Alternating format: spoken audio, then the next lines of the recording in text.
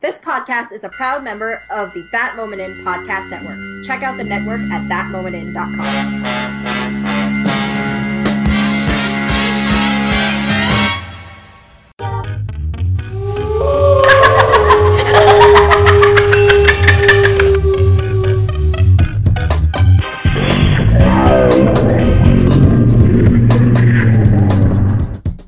Hello everybody and welcome to another episode over at the Cinema Recall Podcast, which can be found at thatmomentin.com. I am your host, The Vern, and on today's episode, I am very thrilled to have a guest with us on here today to talk about the Jonathan Demme picture, The Silence of the Lambs. With me is Mr. Ryan Terry of the site rlterryrealview.com. Hello, Ryan. Good morning. I'm very happy to be here, and thank you so much for that marvelous introduction. Well, thank you very much, sir. Now, your site is, as I said before, rlterryrealview.com, and maybe you can tell the listeners, how you got into movie critiques and doing a blog or site, and just kind of like, how did you start? All right, tell me, this is your biopic, all right? Oh, sure. I'm very happy to talk about that because it I think reveals a lot of the direction that my life has taken. My blog is where I list all my long form articles. Although I would argue that I'm much more active on Twitter. So if your listeners are looking for a great way to interact with me in almost real time, they can follow me on Twitter at rlterry1. That's rlterry, the number 1. Because that's where I spend a lot of my time. Fortunately, I do get to write on my blog a couple times a week, but I've found that I enjoy the where it's almost like face-to-face time on Twitter. So that's where I always encourage people to interact with me most. But I always post links to my articles, and so you'll find the long-form stuff there, and of course the more short-form comments on my Twitter feed.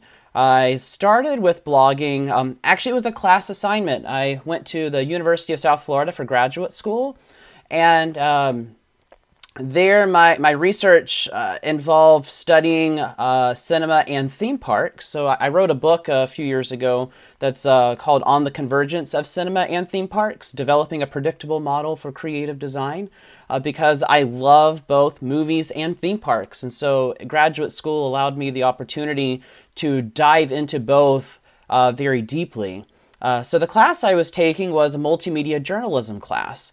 And one of our first assignments was to start a blog. And this was January 2014. So I started a blog as a part of my class assignment, and I found that I absolutely loved it. I knew I enjoyed writing because you really cannot go to grad school unless you enjoy writing because you're going to be doing a hell of a lot of it. So, so I knew that I enjoyed it, and I just began growing from there. And I spent more and more time with it. I refined my articles. So if you go back to some of my earliest ones, they're very different from what I write now, because the way I've written, at least over the last, I'd say since 2015-16 is really when they began to take a good shape. That I've come up with my own format, and so I stick with that. And my studies in grad school and my writings on film eventually landed me a part-time teaching position at the University of Tampa, which is a U.S. News and World Report top-rated school. I'm very fortunate to count myself among the faculty, albeit part-time. And at the University of Tampa, I teach screenwriting, and I've been teaching there for 3 years. And what? Yeah, I have. Congratulations. Thank you very much. I'm to the point now in my academic career to where I've started searching, I say nationwide, but I'm looking in California, Arizona, Colorado, of course here in Florida, Georgia, and a couple other places for full-time teaching positions. So if you're listening and you're a dean or chair of a department and you have a full-time film studies or screenwriting vacancy, please contact me. But seriously, it's just opened up a lot of doors for me. And not only do I get to talk to my students every week about what I love, which is story and film, I've been able to parlay that into an active presence on Film Twitter, and then that's led me into being able to guest on a lot of different podcasts, and including now yours. I'm very happy to count yours amongst those that I've been able to guest on, and I feel very much a part of the community, even though I don't have a podcast myself, because between figure skating and working and going to the movies and doing my writing, and I edit the audio for an NPR show on the side as well. I just don't have the I don't have the time to put in to have my own podcast. Plus, I don't have nearly as beautiful a voice as my friend Noah over at Faux Fright. I've told Noah this before, that he has just the most beautiful voice. I likened it to Ira Glass. I love listening to his show because his voice is very soothing, and so I'll have to let him know I was able to plug him a little bit here, and because he's so I just don't think I have the kind of voice that people want to listen to every single week, but it really boils down to the time. So this is my way of contributing to the success of so many other podcasts, because as an academic, I love contributing to the success of my students, and as an active member of the Film Twitter community, this is my way of contributing to the success of other podcasts. And I had no idea that people were really interested in what I thought. So it's been very healthy for me. It's the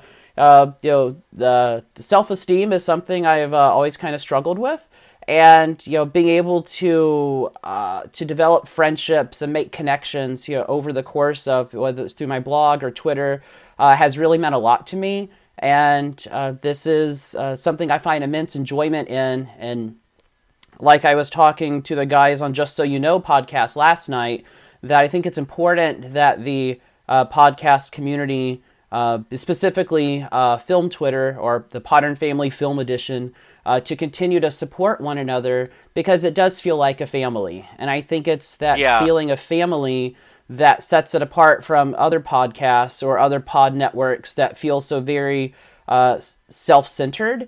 And I love how it's lots of groups of people who just love film or love TV and want to share what they think, and they encourage conversation. And it was because I felt encouraged to join the conversation that I did it on Twitter, and now I have wonderful times actually getting to sit down and talk with you guys. So thank you, and thank everybody else who has made time to incorporate me into their show, because I love giving back, and it's a great platform to be a part of.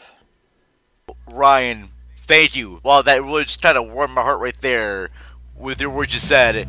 All right, well, we're going to do this right now, as we always do. I got to take a small break just to play some ads from other podcast shows, and then we'll be back to talk about The Silence of the Lambs. All right.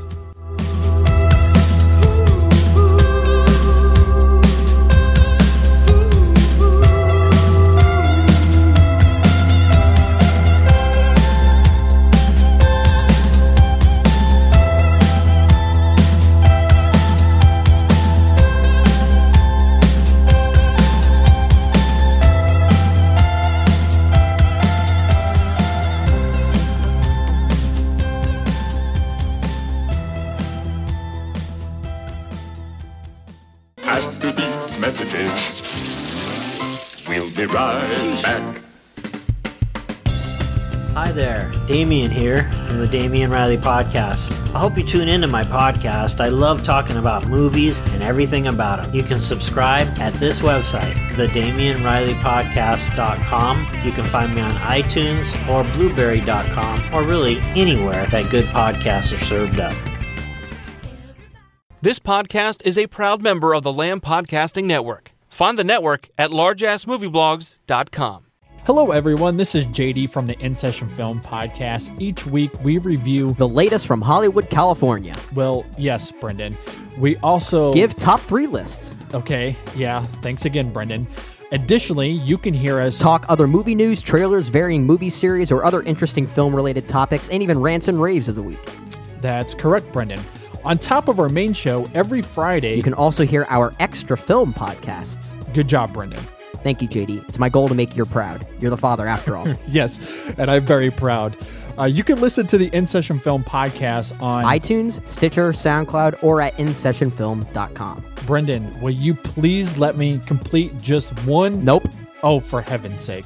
Listen to the In Session Film podcast every Monday and Friday. Subscribe today and hear me verbally beat JD like a Cherokee drum. No. That's not how this works, sir. Hey, no, you no. go cry at Midnight Special again, okay? That's what you're good for. I will. You know what? And I'll do it while pummeling you. I'll do both at the same time. How are you going to pummel me? Yeah, I don't buy that. That's just how it works. A rookie FBI agent. Found a girl's body down in West Virginia. Are you saying that he's killed again? I'll help you catch him, Clary. A psychiatrist turned psychopath. Yes, and now, Clary, poor little Catherine is waiting. Opposites with one attraction. Tell me his name, Doctor. Now, Lecter's missing hand arm. her life hangs in the balance. Man's a raving maniac. Who knows what he'll do? The Silence of the Lambs. Rated R. And welcome back, everybody, to the Cinema Recall Podcast. Again, my guest is Ryan of RL to Review. Now, get into Silence of the Lambs. It was released in 1991, directed by Jonathan Demme, screenplay by Ted Tally, based on the book by the same name by Jonathan Harris. And now, I'll ask you, Ryan, what is your kind of familiarity with the book before we get into the movie? Have you read the book? No. As I mentioned to you when you contacted me about being on the show to talk about this movie, it's a book that I'm largely unfamiliar. What I've read is that it was a good adaptation. So I haven't seen... I'm sure there are articles out there knocking the adaptation, but I came across a lot of articles that praised it for its adaptation and even liked some of the changes. And on the topic of movies based upon books, if you'll allow me, I talked to my students about this a little bit because one of the things that I like to address early on in my screenwriting class is the whole, well, the book was better. Well, the reason for this, and your listeners, may already be aware, but it never hurts to hear it again, is, books are cognitively driven. Films are visually driven. Plays are dialogue driven. So in a screenplay, you can only write what you can see. You can only write what you can hear. You cannot write thoughts. You cannot write feelings. Now, you can certainly write in to a character's actions, an expression of feelings, but you can't actually write in feelings. In a book, you can, because it is cognitively driven, you can get deep into the psychology of a character because you're reading a book. You're not watching it on a screen. And so sometimes the changes from a book to a movie are simply because you can't show it in a movie. You can't, or it would be really complicated. It would not translate well. And so screenwriters have to take liberties in how to address that. And so it's most of the time it's not because somebody set out to write because people don't set out to make bad movies, for one. And you don't set out to make a bad adaptation, but just some books don't translate well. And so, yes, the book is better, but it's not because the movie's bad. It's because that book simply does not translate well to the screen, maybe because it is so cognitively driven that it made the translation difficult. Yeah, and what I've read from other articles and seen other videos is that the book of Silence of the Lambs is very similar to the movie. It follows the same exact plot line, even coming down to certain dialogue that happens between characters. The only difference between the book and the movie that I saw is that in the book version, when Clarice goes to live on the ranch farm, it isn't because she lost both her parents like in the movie. In the book, her mom is still alive, but she just can't afford to take care of every kid there at her ranch after her father passes away. She basically has to go live there because her mother can't afford what's going on in the house. And when she goes to live at the farm, there's that scene where she sees the lambs being slaughtered, but when she runs away, she doesn't rescue a lamb. It actually is a horse. And when she goes and escapes, she actually does find another farm to live at, and the horse lives there, and everyone's happy. And then she grows up to be FBI agent, and I found that to be a very fascinating portrayal. But I like the way that Ted Tally does it in the movie, and showing that she tried to help Lamb escape, and then was forced to go back onto the farm. And yeah, it just had a more nuance with her character. This wasn't the first time. Now, speaking about Silence of the Lambs, now I'm hoping that all of our listeners have seen this movie because it's been out for ages. So I'm not going to go into a big plot summary of the movie, but you should know, for just basic general consensus of the film, it's about FBI agent Clarice Starling. There is a serial killer on the loose, and so she has to invoke the help of another serial killer, Hannibal Lecter, to try to find the whereabouts of where he is before he kills again. That's the basic structure of the movie. This is not the first time we've seen the character of Hannibal Lecter.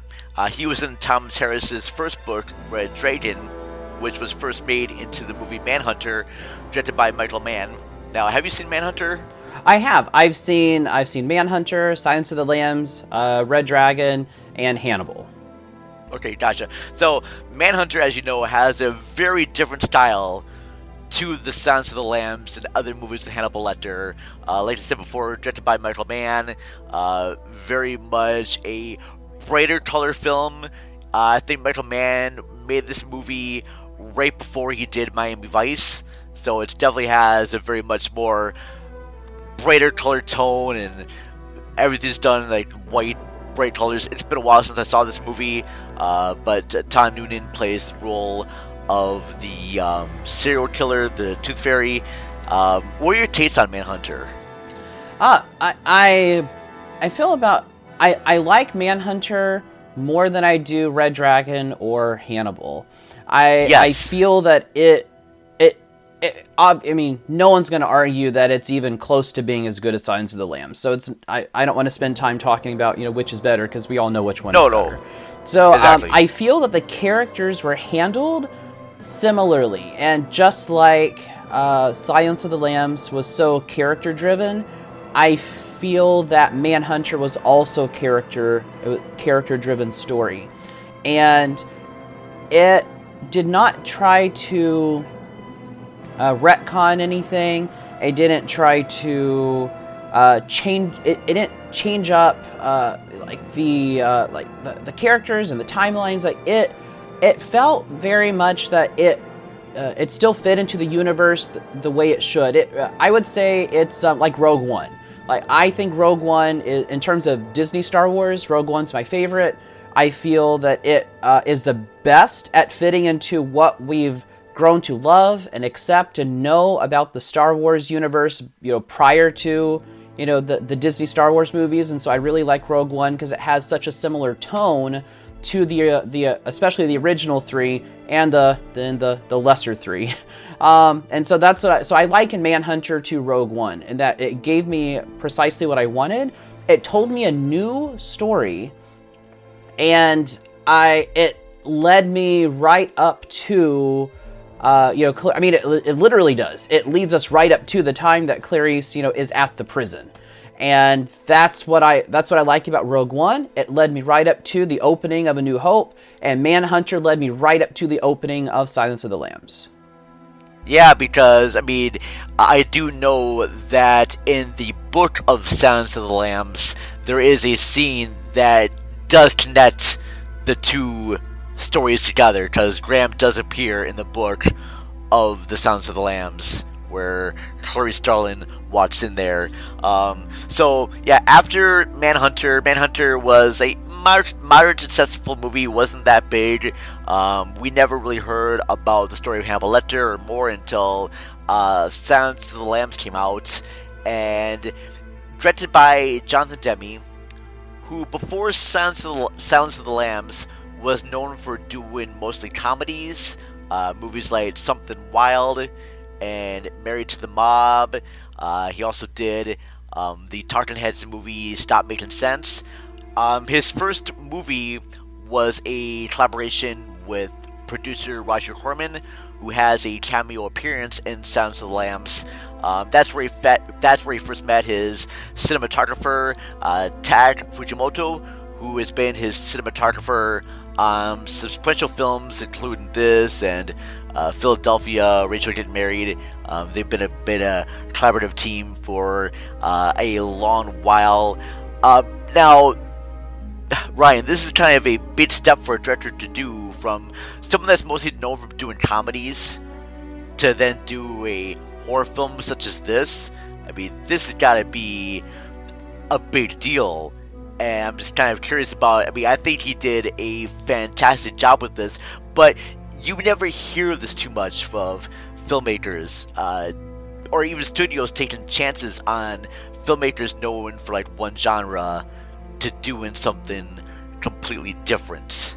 I mean, this is different than like him going from, like, I think it was like he went from Something Wild to Married to the Mob, 2 comedy films, and then going from that to this is kind of out of left field there. So I just want to kind of get your thoughts on Jonathan Demme's early movies to this. Sure. I think a great parallel to draw here is with Jordan Peele.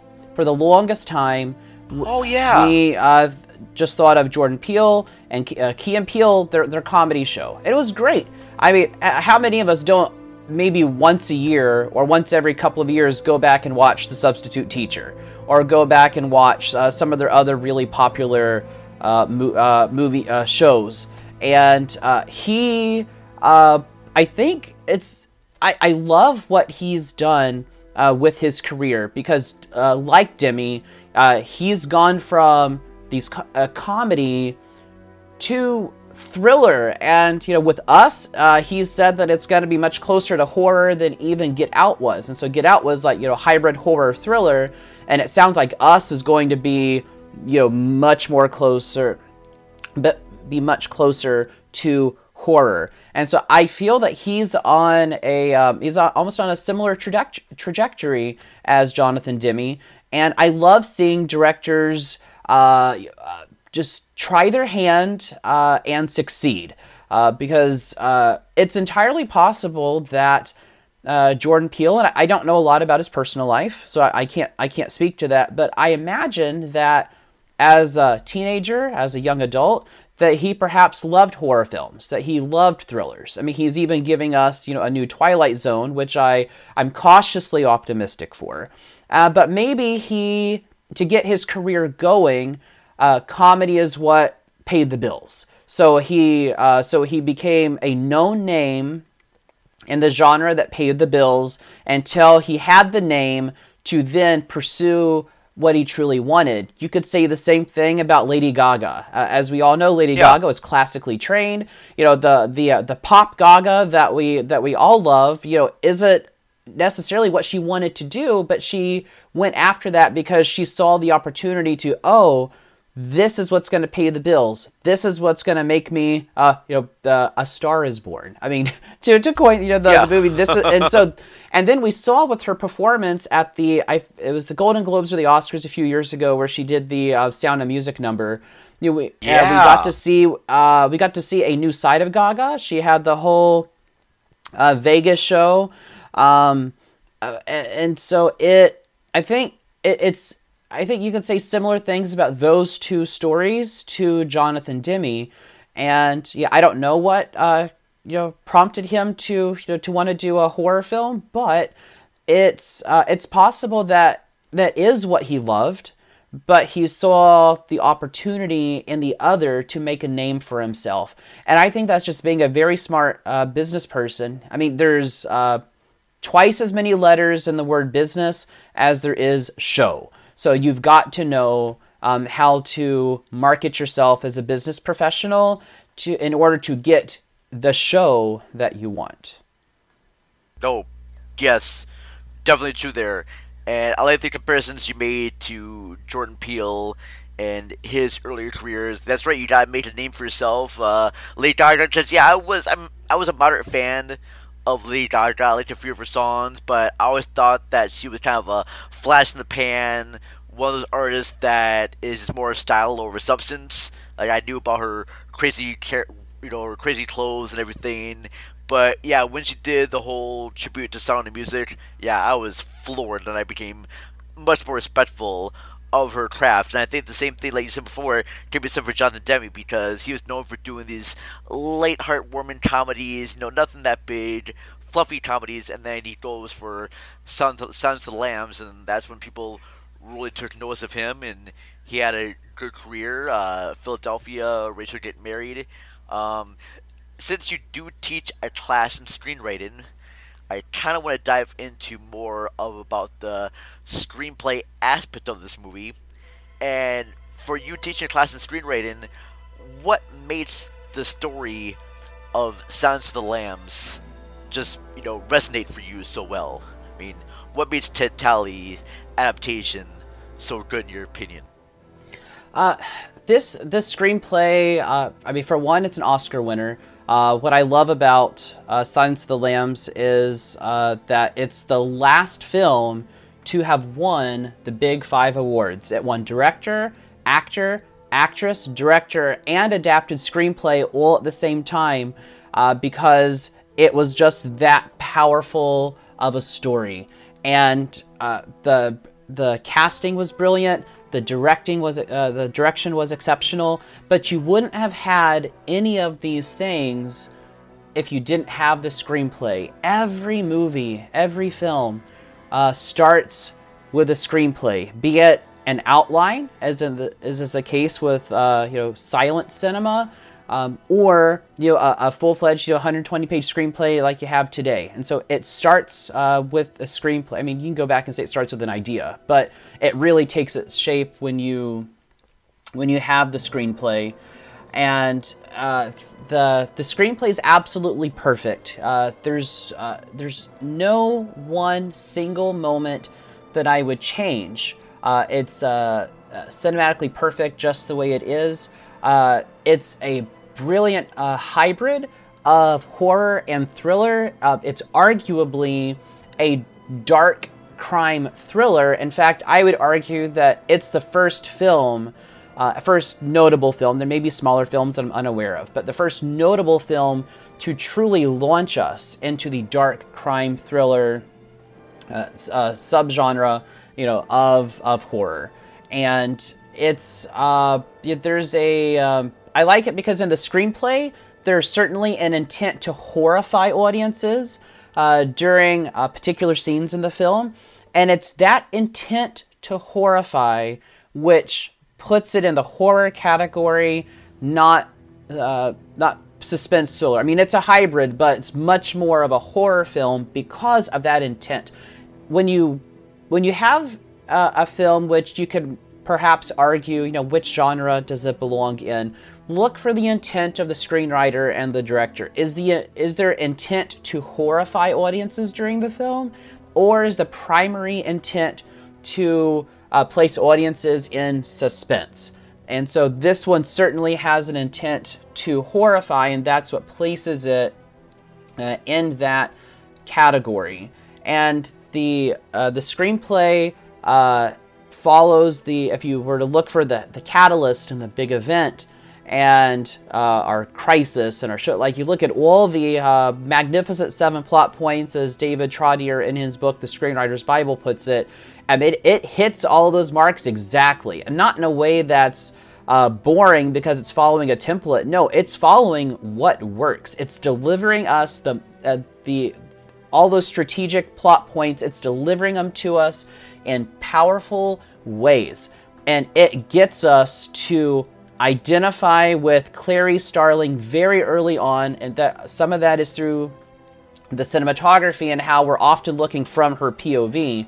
And we start with great characters, and that's what sets Silence of the Lambs apart from other, like similar films, because it's character driven, but yet we do have a plot that is intriguing, because it's not so much of a whodunit, because we know whodunit. I mean, we see Levine's Buffalo Bill throughout the movie, and I mean, on the topic of Levine, he gets overlooked. He delivers an amazing performance, and so few people take the time to acknowledge it, except through the GIF of, you know, what robes the lotion on its skin. I see that GIF a lot. I love using it. Yeah. And like the even Family Guy parodies the scene in towards the end of the movie in which he's dancing in the mirror and he's putting on the makeup and the costume and the wig. And even Family Guy parodies it, because they don't parody it because it's it's like not a great moment in cinema. No, they parody it because it is a great, memorable moment in cinema. And I think he gets overlooked a lot for his role as Buffalo Bill. And I like to highlight his performance, because his performance is unnerving. It's so unsettling. I absolutely love it. And these characters can trace their success back to the words of the screenplay, and then the actors bring the characters to life, and you really could not have asked for a better cast. It's dark and twisted and masterfully delivered. Yes, I mean, you mentioned Ted Levine, Buffalo Bill, great role. Even Scott Glenn as Jack Crawford, really great stuff in that film. What I think made Silence of the Lambs so horrifying is that we sometimes will, I guess, identify with the darker side of ourselves, because we're seeing this film through Clarice's point of view and how she's been kind of, what's the word here, like manipulated by her male counterparts. They don't really see her as being equal. She's working hard to try to be the best and wants to, you know, overcome the whole male gaze. And I like how you mentioned about certain POV shots being done from her point of view as the male gaze looking at her. She doesn't take this job to interview Hannibal Lecter, and it's the fact that both she can kind of see the humanity and he can see in her kind of the will and drive. Like, that's why he has such a respect for that lady, and their conversations together. He knows that she's a very smart, capable individual, and they have this weird kind of maybe a romance or definitely a connection. And when audiences react to that, they're basically feeling uneasy, but they also kind of want them to get together. At least I know when I first saw this film back with my family, we watched the whole film as a family when this movie came out, because my mom read the book and she was a big fan of the book. And so when this movie came out, we had like only a few TVs in the house, so anytime a movie came out, we watched it as a family. So I remember watching this as a family, having TV dinners and watching this film, and just seeing their relationship build. It is essentially kind of a love story in a way, because Clarice has never felt any respect in her field, and Hannibal Lecter never feels that anybody respected his craft. Maybe Graham from back in Manhunter / Red Dragon, but since this is a whole new feature, he's never really had that connection with anybody. And now for the first time in his life, he's found someone that can actually have that about him. And I found it that's where, for me, the most of what terror comes across. Yeah, I think the relationship between Starling and Hannibal is one that truly, their relationship parallels the action points in the screenplay, and they are one of the things that I teach my students in screenwriting is your central character is only as interesting as your character of opposition. So if you want your central character to be more interesting, have a great character of opposition, and you could not have asked for a better character of opposition than Hannibal. He also functions as an anti-hero, And that's why we like him, because if he was completely evil, we wouldn't like him. It's very important that your character of opposition or your villain have something that we like, because nobody is completely good, just like nobody is completely evil. And it's those moments of respect and goodness that are in Hannibal which endear us to him.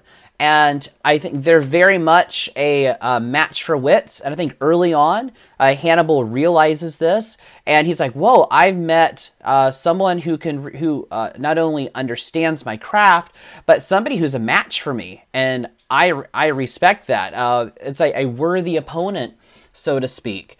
And that's and so it's their relationship which drives the subplot and a lot of the subtext of the film. She shows great signs of strength, vulnerability, and innocence and determination. And Hannibal, he really likes that. Hence why her life doesn't feel threatened by him, as she remarks towards the end of the movie. Yeah, I mean, there's even a great sequence in the beginning when she first meets him that she shows very strong pose and confidence. She doesn't shudder away or hide away or even tries to, what's the word here, manipulate her words. She doesn't try to change her words to seem like she has to be afraid of him. She doesn't use any apologetic words or phrases. No, she's very much straight to the point. And when she talks to him about how she needs his help in trying to find this killer, and even when he tries to turn things around, she's able to come back at him with very quick stuff too. And Hannibal Lecter respects that as an individual, and that's why he wants to help her out, but he still wants to help challenge her in ways there, and I really kind of respect that. And maybe that's what audiences find most unnerving, is that they're seeing themselves as Clarice going into the darkness of this mental institution. And the weird thing is too is after I watched the movie recently, and there is a sequence when Jack Crawford, before he takes her downstairs, is basically hitting on her and telling her that she should have a good guide while being in the city. And he does it just so slimy, not Jack Crawford, but the mental institution guy, which I forgot his name. Very Miggs, multiple slimy. Miggs. Yeah, multiple Miggs is the guy in the jail cell. I'm talking about the guy who owns the Jack Crawford jail cell. No, but that's the FBI director, not. Dr. Chilton. I'm sorry, Dr. Chilton. Dr. Chilton, thank you, right? Yeah, Dr. Chilton is basically hitting on her, and he seems to be more of a villain than Hannibal Lecter, because when she comes to the jail cell, most of the other inmates there are very deranged and they look all menacing, but when Clarice comes to Hannibal's cell, he's very standing there politely, not scowling at her. He's got this slight smile on his face, like welcome her in, and I found it to be kind of a nice juxtaposition between those two scenes, especially with Dr. Chilton and Hannibal Lecter showing two sides of the sort of like male gaze. And Dr. Chilton sees Clarice as just another hot-looking young student that he can maybe seduce and manipulate, but for Hannibal Lecter, he sees her as a very intelligent woman, has like a lot of respect for her. He doesn't see Clarice in a sexual way right away, as versus Dr. Chilton does, or most other men in this movie. And I found it to be very kind of a fascinating thing. And maybe that's what scares audiences is the fact that Hannibal Lecter, he may be a cannibal, but he's also a very caring person that does respect women.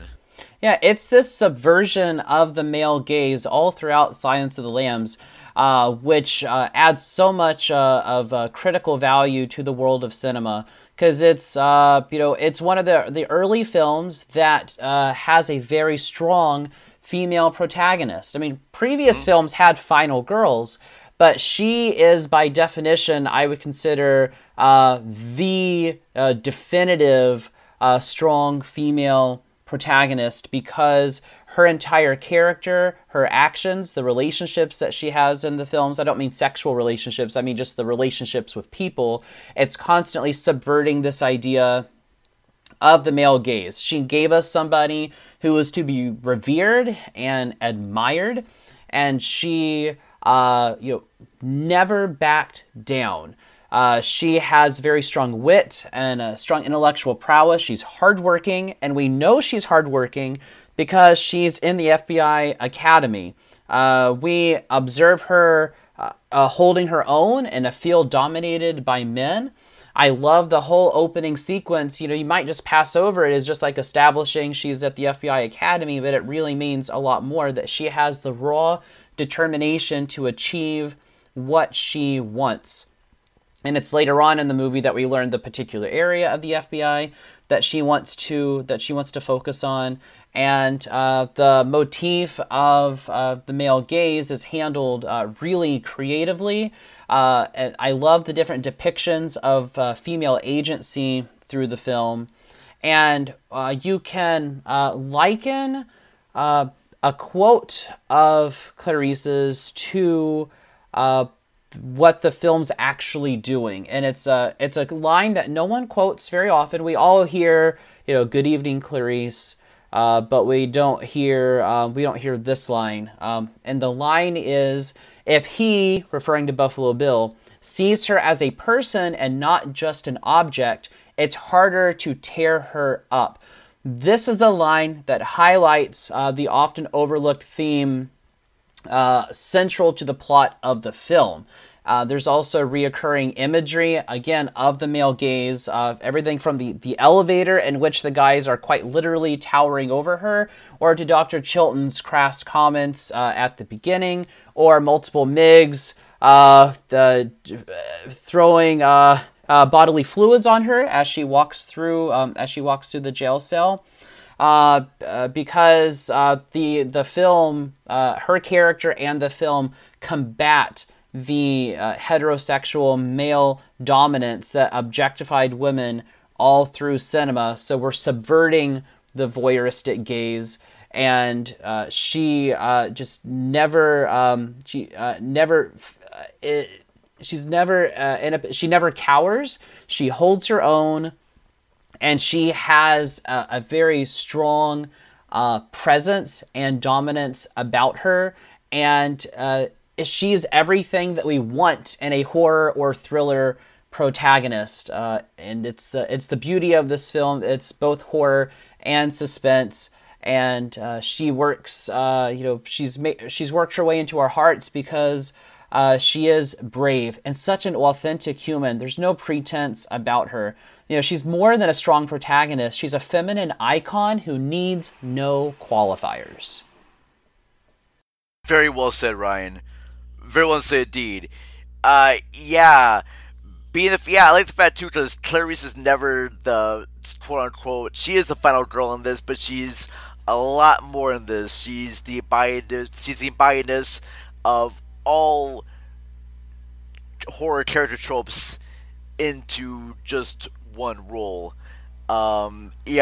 She's very well defined. I've got no other words because you basically took everything I wanted to say about Clarice Starling into one complete role there.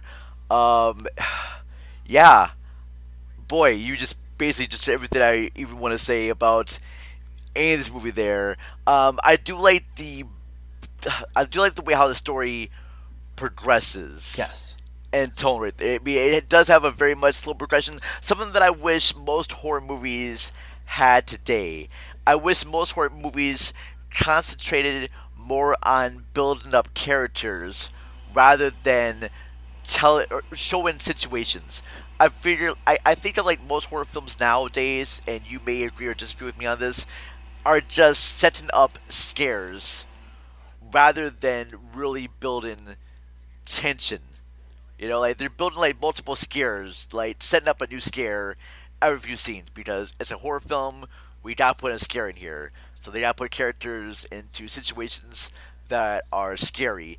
And Silence of the Lambs doesn't do that. I mean, there's a brilliant sequence when Clarice is first investigating, and Hannibal tells her about the storage unit, that she should look out because it tells about an ex patient of his, and there's the reveal of just a head in a jar. Yeah.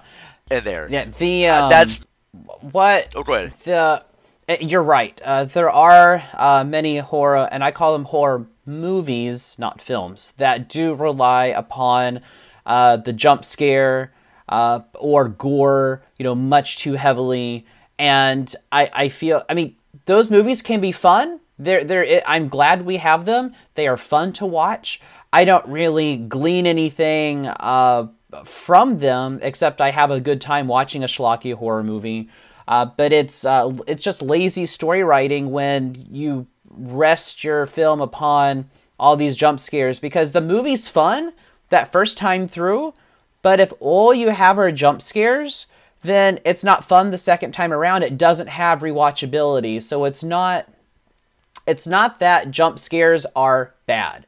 There's nothing wrong with a jump scare, but you can't just allow you can't base the success of your movie or the scare factor on jump scares, because you're not going to have that rewatchability. So by strategically placing jump scares or strategically placing gore, then I think that it's a great accessory to a film. It should not, if you're wanting to make a film, it should not be the main attraction. If you're just wanting to make a fun, schlocky horror movie, it's fine. I like watching those occasionally on Netflix, but it's movies like this, films like this, which spark conversation, like the conversation that we're having now.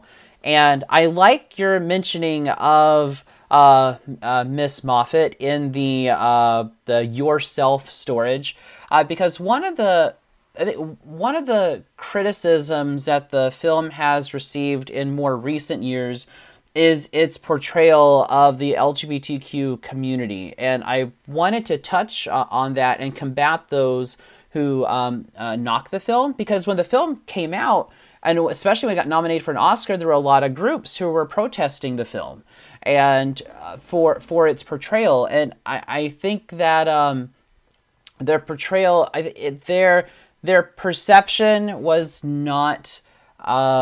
I think they didn't take enough time to appreciate what the film was actually doing. They were just focused on, you're showing somebody who's a member of the LGBTQ community who's violent. And that's all they were focused on, was it's a violent member of the community.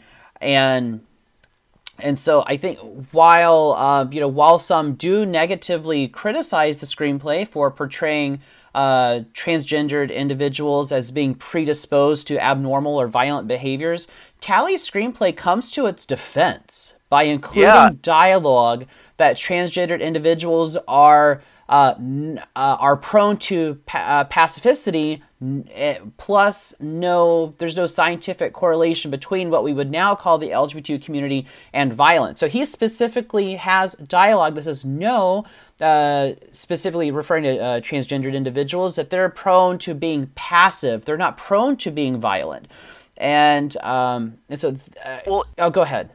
Yeah, no, there's a great sequence, too, where Hannibal Lecter says to Clarice that Buffalo Bill thinks he's a transgender individual, and I'm sure he's gone to clinics to try to get reassignment surgery, but they turned him down. And here's a guy who's, not transgender, but through years of abuse in the past made him thinking that he has this way and that he has to do this to women to change. I mean, this is not a transgender individual. This is a very violent person. Yes. Not a So they do recall that in the movie. Yeah, so I think it's actually the movie handles it very well, and it's by no means a slam. And I think it's when you're not taking the entire movie or the entire scene into context. I think when you take it into context, then you discover exactly what we've talked about in terms of its portrayal of members of the LGBTQ community. Well, in this day and age now, Ryan, a lot of people don't take stuff into context because we live in a society where everything is just now and instant. So if this movie came out today, in the age of social media, and people just saw an image or even just a text saying that a guy who's a transgender is a serial killer, then people would just go up in arms and say all these things without actually seeing the whole movie or reading the screenplay. They would just hear that one little snippet and everything would go into chaos, and people would ask the producers and actors to change the characters around or make certain adjustments. But yeah, it's all because people don't want to read the whole context of the whole piece. It kind of reminded me of the whole, and I'm going to sidetrack here a little bit there too, the whole Liam Neeson and his story about him being a racist back when he was younger because one of his relatives was attacked by an African American, and so he had racist thoughts, but all most people saw was Liam Neeson Liam Neeson was a racist, and people wanted to boycott his movie Cold Pursuit because he had a story about him being racist.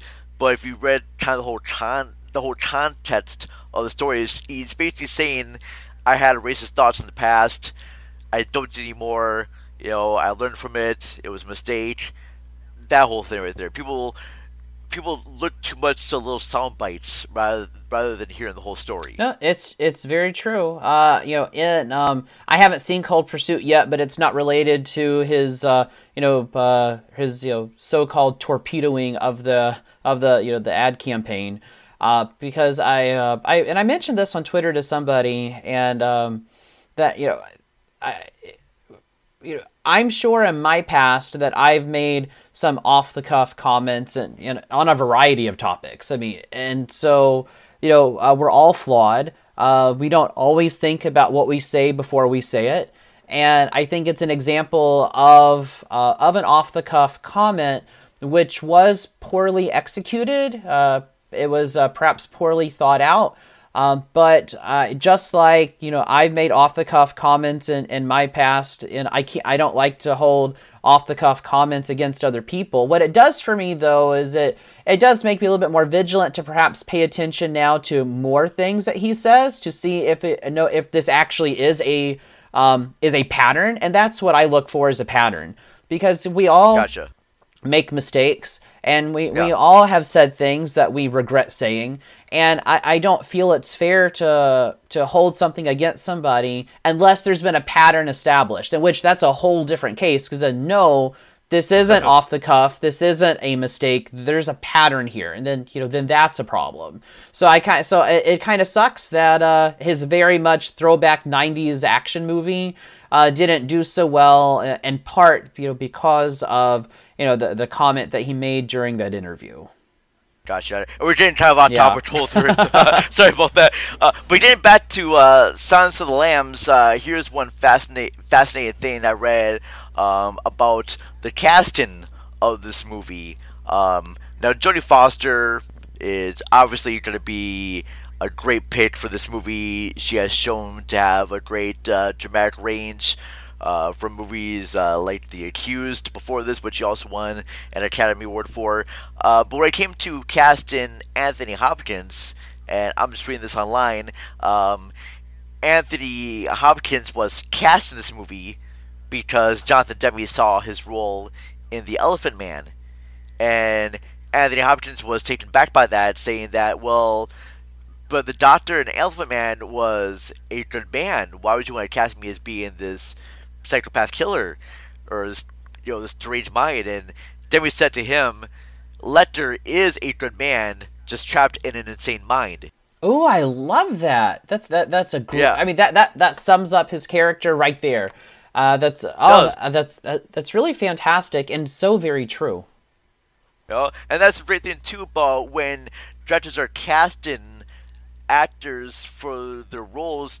I don't want them to pick like the typical actors for serial killers. That's why I'm kind of glad that Zac Efron is being Ted Bundy. in that new. Oh yeah. I forgot the name of it right now. I think it's called From a Strange Mind. I forgot what it's called actually, but Zac Efron is in a new Ted Bundy movie, and it looks amazing. And then you go into the characters too. Definitely Ted Levine as Buffalo Bill, and after watching him in Monk, Buffalo Bill does not even seem like him anymore. It's a very way different performance, and I'm kind of surprised that he was not nominated for any Academy Awards, like you said there. And then going into what we said about the whole jump scare factor, it's funny because Buffalo Bill, you never actually see him until much later on. All right, you see him with the goggles, you see his hands, you see a lot of stuff with his hands before you see his face. Yeah. And the reveal of him, it's funny. The reveal of Buffalo Bill is kind of like the reveal of the shark in Jaws. Yeah. All right. It's like Jaws. I rewatched Jaws this past summer on July 4th because it's one of my favorite movies to watch on the 4th of July, and I was specifically looking for at what point in the movie does Bruce show up. And we don't actually see Bruce until the third act of the film, and so I love that. I love that reveal. It's not the amount of time on screen which can make a character terrifying. It's how they're used and how they're revealed. And I love the reveal of Levine's Buffalo Bill. And I mean, looking back, it's easy to see him as like the creepy guy at the van. But, if you hadn't seen the movie before, you don't know that the guy standing at the van, you have your doubts anyway. You don't know that he is Buffalo Bill. And I really like how we see him there. But then we don't really get to spend much time with him until we then get to go back to his lair. And every scene with him reveals something new, and so he's very much like an onion. Your characters and plot should be like onions. Every scene should reveal something new. Every scene should move the plot forward, and every scene in this movie does just that. And we learn more and more about his character each time we spend with him, and he's on screen just enough. I mean, Hopkins Hannibal is only on screen for I think it's 16 minutes, and yet. Yeah, it was a command performance which won him an Oscar, and it has nothing to do with the screen time as much as it does how it's executed and evoking that emotional and physiological response from the audience and forming that connection.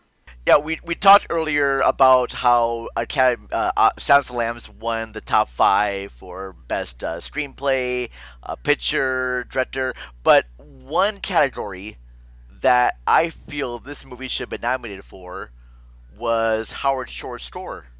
Howard Shore, best known to listeners out there for doing the score for the Lord of the Rings trilogy, as well as being a frequent collaborator with David Cronenberg. I think a lot of the music, what made Sense of the Lambs so iconic is that score. He knows how to really balance out the terror and dread, as well as the kind of like even heartbreaking scenes of Jodie Foster's character reminiscent about her dad. I think Howard Shore does not get much credit for that movie as I think he should. But yeah, I just wanted to mention really quickly about Howard Shore and his really amazing score for this movie. Yeah, I absolutely love the score. A great score should be an extension of the narrative, the extension of the tone in the screenplay, and that's what his score is. That's why it's a great score. Great scores are not ones that where it's like you can separate it from the movie. Then it becomes a soundtrack. It has much less depth. but a score that's a direct extension of what's going on in that particular scene, that's a powerful score. And you're right, I haven't spent much time analyzing Howard Shore's score, so I'm afraid I can't go into more detail than that. But when I watch it, it feels like it is a direct extension of what's going on, and that's why his score works so incredibly well. Yeah, his scores for all of his movies have really great range. Especially if you go back and listen to his earlier scores from Cronenberg, it's got a lot of like synthesizer work and very much experimentations with rock music.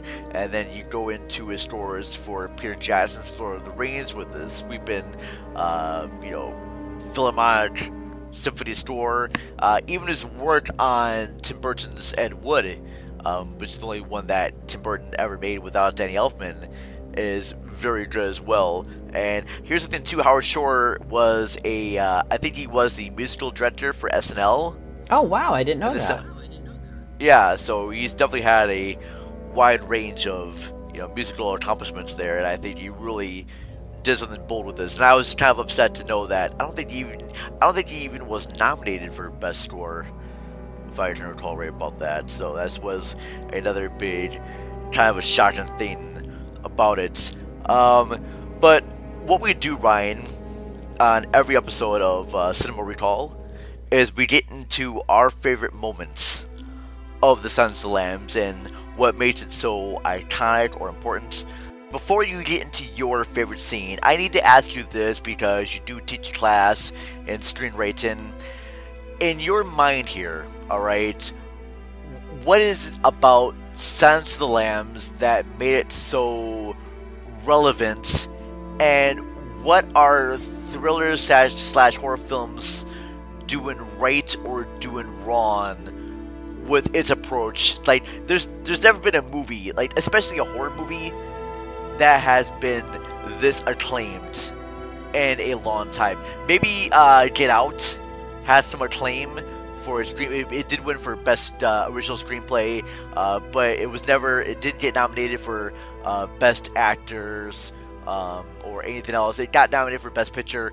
But what is the horror community or thrillers doing right or wrong with its approach to the material? Like, can we ever have another Silence of the Lambs?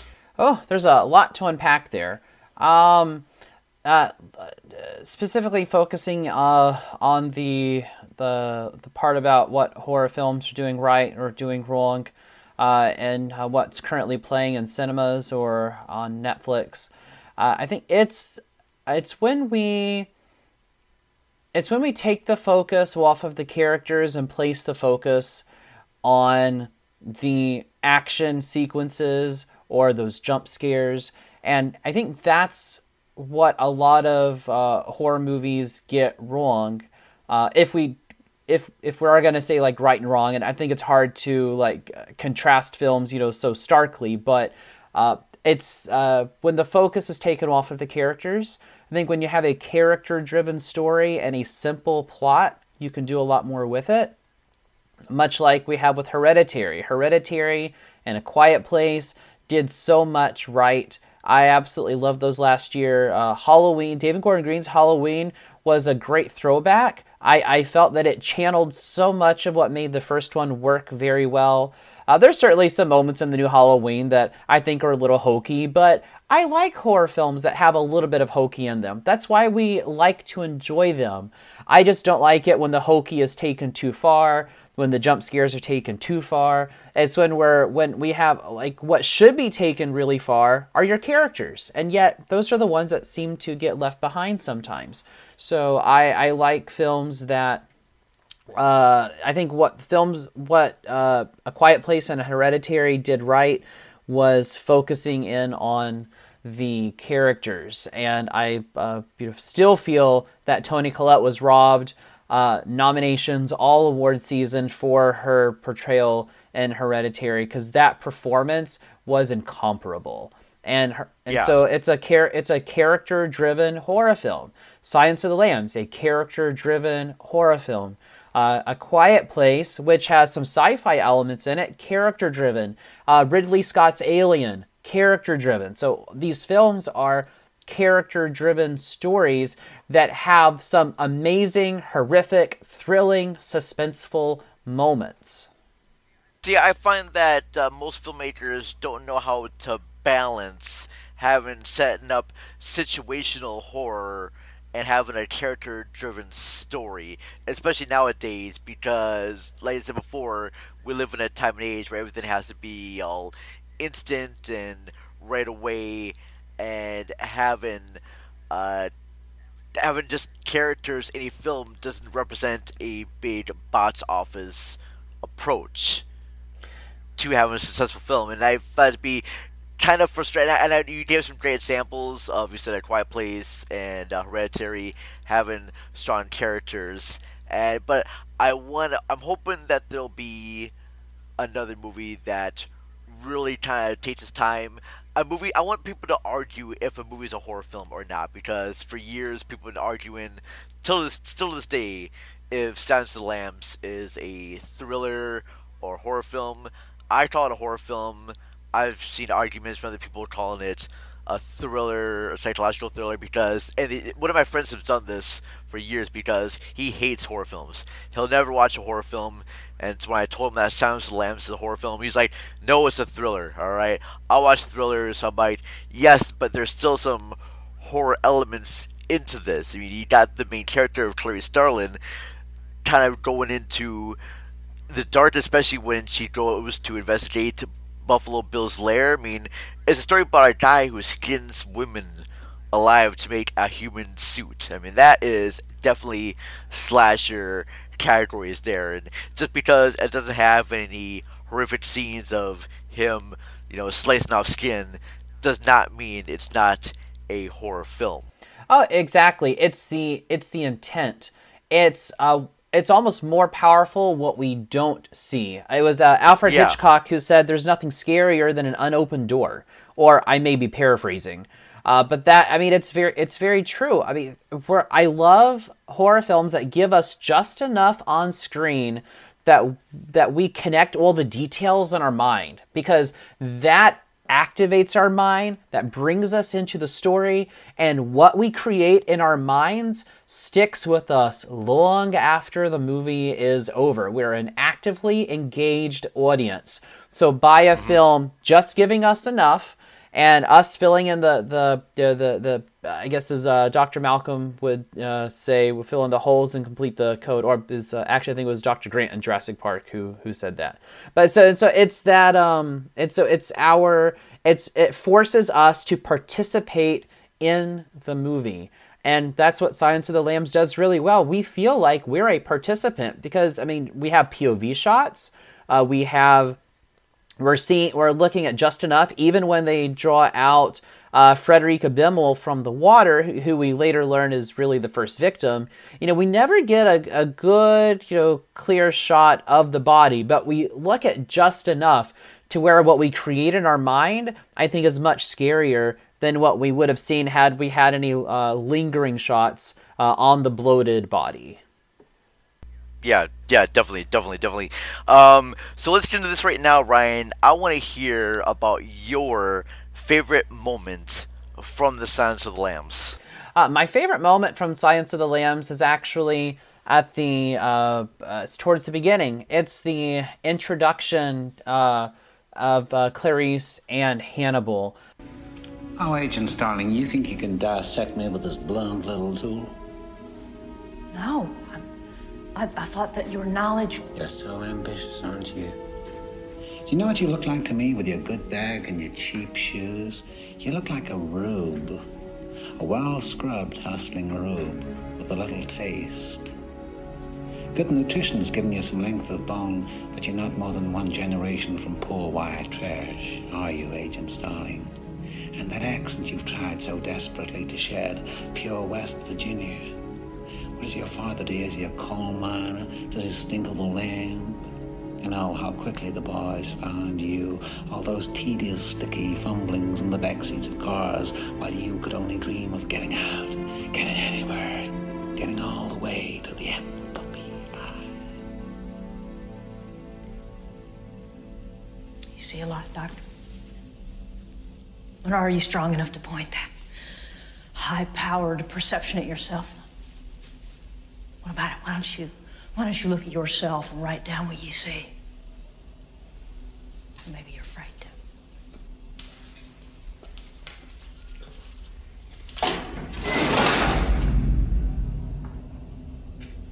A census taker once tried to test me. I ate his liver with some fava beans and a nice Chianti. And so the whole sequence from the moment we meet Dr. Chilton and we thwart his attempts at objectifying, Clarice, all the way down to the moment that Clarice has to run out of the jail cell. It's a scene that I use in my screenwriting class, is one of the most brilliantly written scenes ever. And I love everything about it. We could probably spend an entire episode just dissecting that introduction scene, and I know we don't have the time for that, but that is my single favorite moment or single favorite scene, and it's only like 6 to 8 minutes long. It's but within those 6 to 8 minutes, we're given everything that we need to know for the rest of the film in terms of these characters. And we learn a lot about Clarice. We learn a lot about Hannibal. And Hannibal, when he's looking directly into the camera, which is supposed to be him looking directly into Clarice's eyes, there's almost no image more terrifying. That still shot of the way he's looking at the camera, it's frightening. And so there's just so much in there that it makes that introduction scene, my favorite moment from the film. It's frightening. Let me ask you this, all right? It's frightening because what we hear, they say about Hannibal Lecter that he's a cannibal, he's a serial killer, but if they never mentioned about Hannibal Lecter's past and that he is this, brilliant psychiatrist that was arrested, we don't know for what, and we go into that basement and she sees him and Hannibal staring back, would we be scared? Because when I watched this again, I tried to look at the perspective of her not knowing too much about, his past. And his look, it's scary because of what we know about his past. But if we didn't know that, it does not seem to be that scary. Yeah, I think being told, because we form this image in our mind of the character we're going to encounter, and it's like, oh no, we actually meet a very continental gentleman. And so there's, we're not quite sure what to make of him. And it's that ambiguity which keeps us just off kilter a little, just enough. And I love it when a film keeps us, keeps our balance just off to where there's always this kind of like this sense of dread. And all through that scene, we have the sense of dread because we've heard about the horrible things he's done. But how can this, very pleasant gentleman, have done all these horrible things? And I think that's scary when you think that somebody really smart and nice and cordial can be capable of such horrific acts. Very much so. Very much so. Yeah, now, get into my moment here. It's funny because you picked your moment at the very beginning. I'm gonna do my moment towards the end, and it's the moment after Clarice is at that one girl's house and she sees the diamond-shaped designs. She finds out that this guy's a killer. She says she's gonna check on this house. Jack Crawford and his team says, "Don't worry, we already found the guy. We're on his way to his house right now." And they show up at the door and they ring the doorbell. And Buffalo Bill is downstairs and the lady's screaming to let her out. And she has this dog and he's feeling very frustrated. And the doorbell keeps ringing. The FBI, agents are at his door. They're surrounding the whole place with a SWAT team. And then they ring the doorbell one more time. He goes to open up the door, it's not the FBI. It's Clarice just checking on a random house. And that moment really surprised me because it was a really great editing job done. Because you really thought that the FBI was going to storm into his house and arrest him. But nope, it's Clarice. And you knew it had to be because there has to be the confrontation between the bad guy and the heroine. And so she goes into his house. And it isn't until she finds the butterfly swooping around that she makes the connection that this is the guy. And she pulls a gun, he runs away, goes downstairs, she follows him, and then she searches around. You got that one shot of the actual human suit being formed, and then the lights go off. And he's got the night goggle glasses, and he can see everything. She can't see anything at all. Very intense scene. He got those great POV shots with Buffalo Bill just reaching out to her and just slightly grasping at her hair, and she feels something but turns around but can't see anything because everything is pitch black dark. And it isn't until she hears the click of his gun that she turns around and takes him out. I think that's one of the most brilliantly suspenseful scenes ever. I mean, even from the start when it just misdirects you into thinking that the FBI agents are going to storm into his house, to that last shot of her pulling the trigger, just really brilliantly done. The performances, the directing, the cast, yeah, one of my favorite moments in cinema. Oh, I absolutely love it. It's equally horrifying and thrilling all at the same time, and certainly one of the most memorable showdowns in any movie. And I think you selected just an excellent scene from the film to highlight. And I would have loved to have been there in the theaters back in '91. Can you imagine watching that? Because I never saw this in theaters. I never had a chance to. But I would have loved to be in a theater where everything goes dark, because I can just imagine all the screams and the gasps of people in there. And just, especially after the night goggles turn on and he's so close, I just imagine people's hearts were just, fluttering to non-stop levels right there with that. Yeah, I hope that Fathom and TCM, partner to bring it to cinema like we get a lot of other great Fathom event films.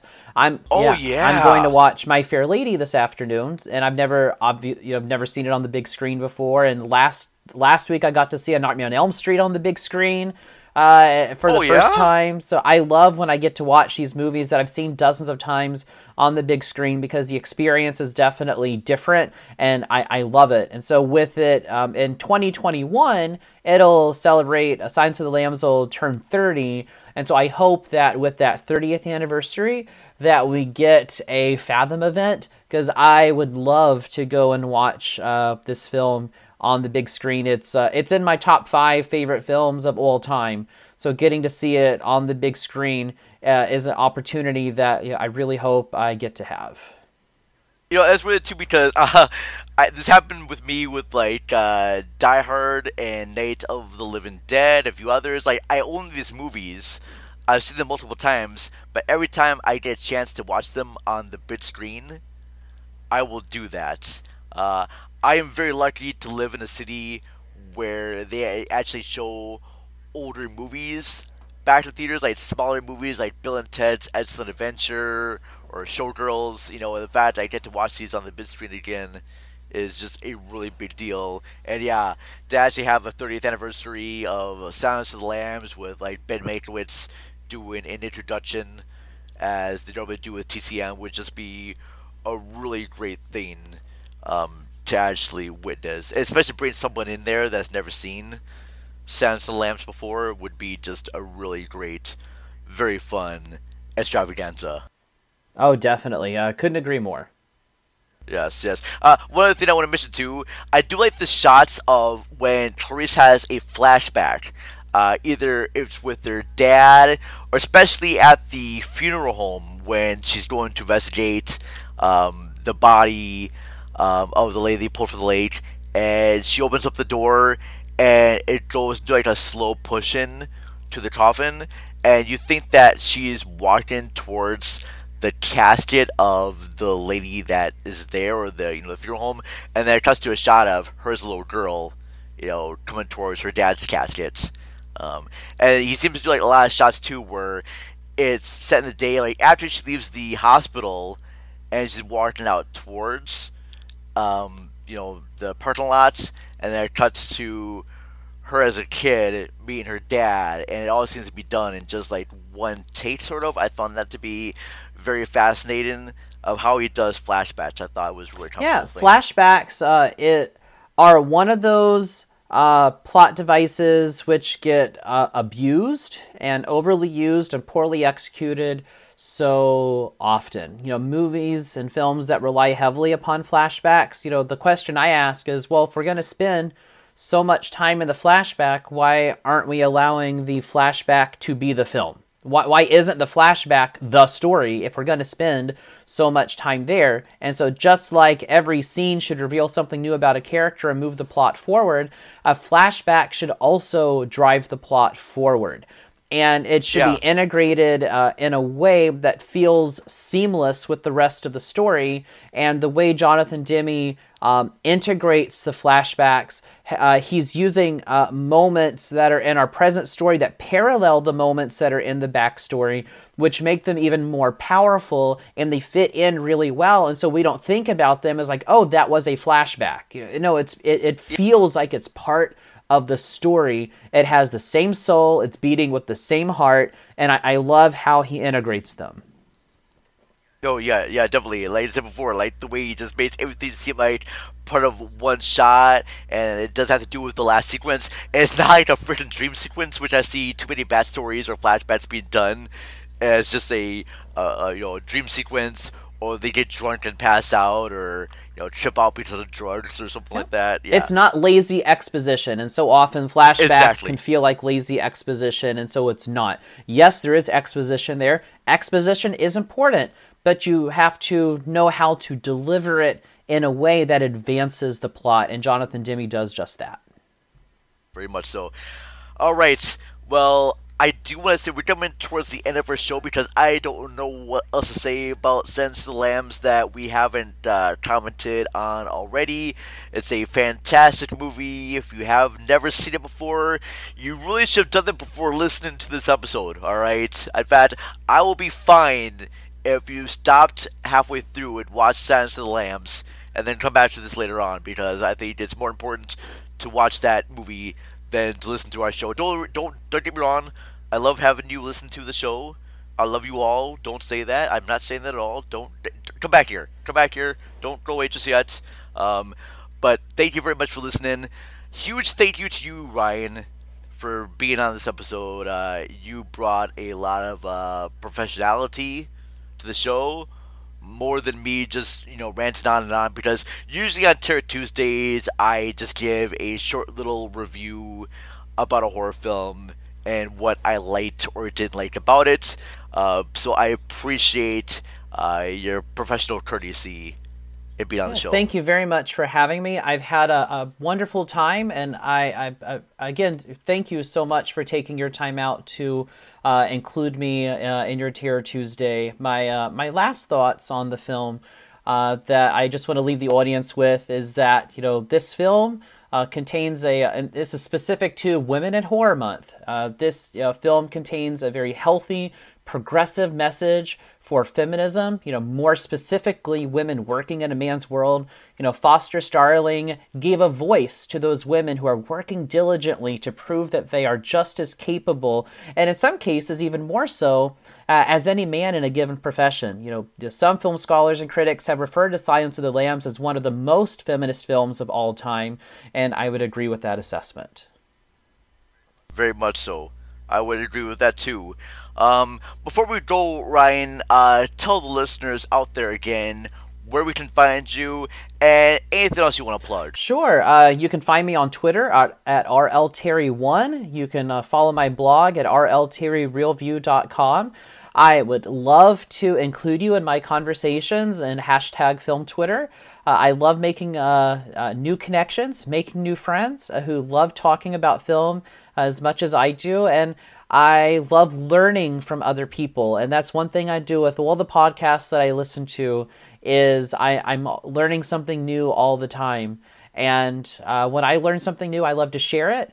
And so if you want to join in the conversation, please, follow me at RLTerry1 on Twitter. And I'm going to enjoy incorporating you into, those with whom I'm able to, talk with and again, enjoy learning from. And if you're not keeping up with Women in Horror Month, definitely do it. There's a lot of content out there. You can find the Women in Horror Month content on Promote Horror's Twitter feed, on All the Horrors Twitter feed, and all there you'll find all the links to the Women in Horror Month content that's out there. It's mostly podcasts. I'm one of the few. If I might even be the only blogger who's in it, because I find my strength is more in writing than my conversation skills. So I'm glad that I get to be a part of it. Definitely connect with me. I'd love the pleasure of making your acquaintance. Well, thank you very much. I definitely will check that out. I'll definitely have your acquaintance there, especially for Women in Horror Month. And you, sir, have got really good conversation skills. In fact, if you started a podcast, I would be glad to help edit that right now, because you actually have very strong conversational skills, more than I do. All right, you have been a very great guest, and I would definitely be proud and happy if you did have your own show. Whenever you decide to do that, no pressure at all. As for us at the Cinema Recall Podcast, we are on Twitter. Just search for @cinema_recall. Email us, cinemarecall@gmail.com. Find us on Facebook. Anyways, I'm Vern. Big shout out to my guest, Ryan Terry. Definitely check out his other works there. He has a huge range of movie reviews, everything from new releases to cult horror films, theme parks, everything. But anyways, folks, I'm going to jet right now, and I hope you all have a great day. All right, goodbye.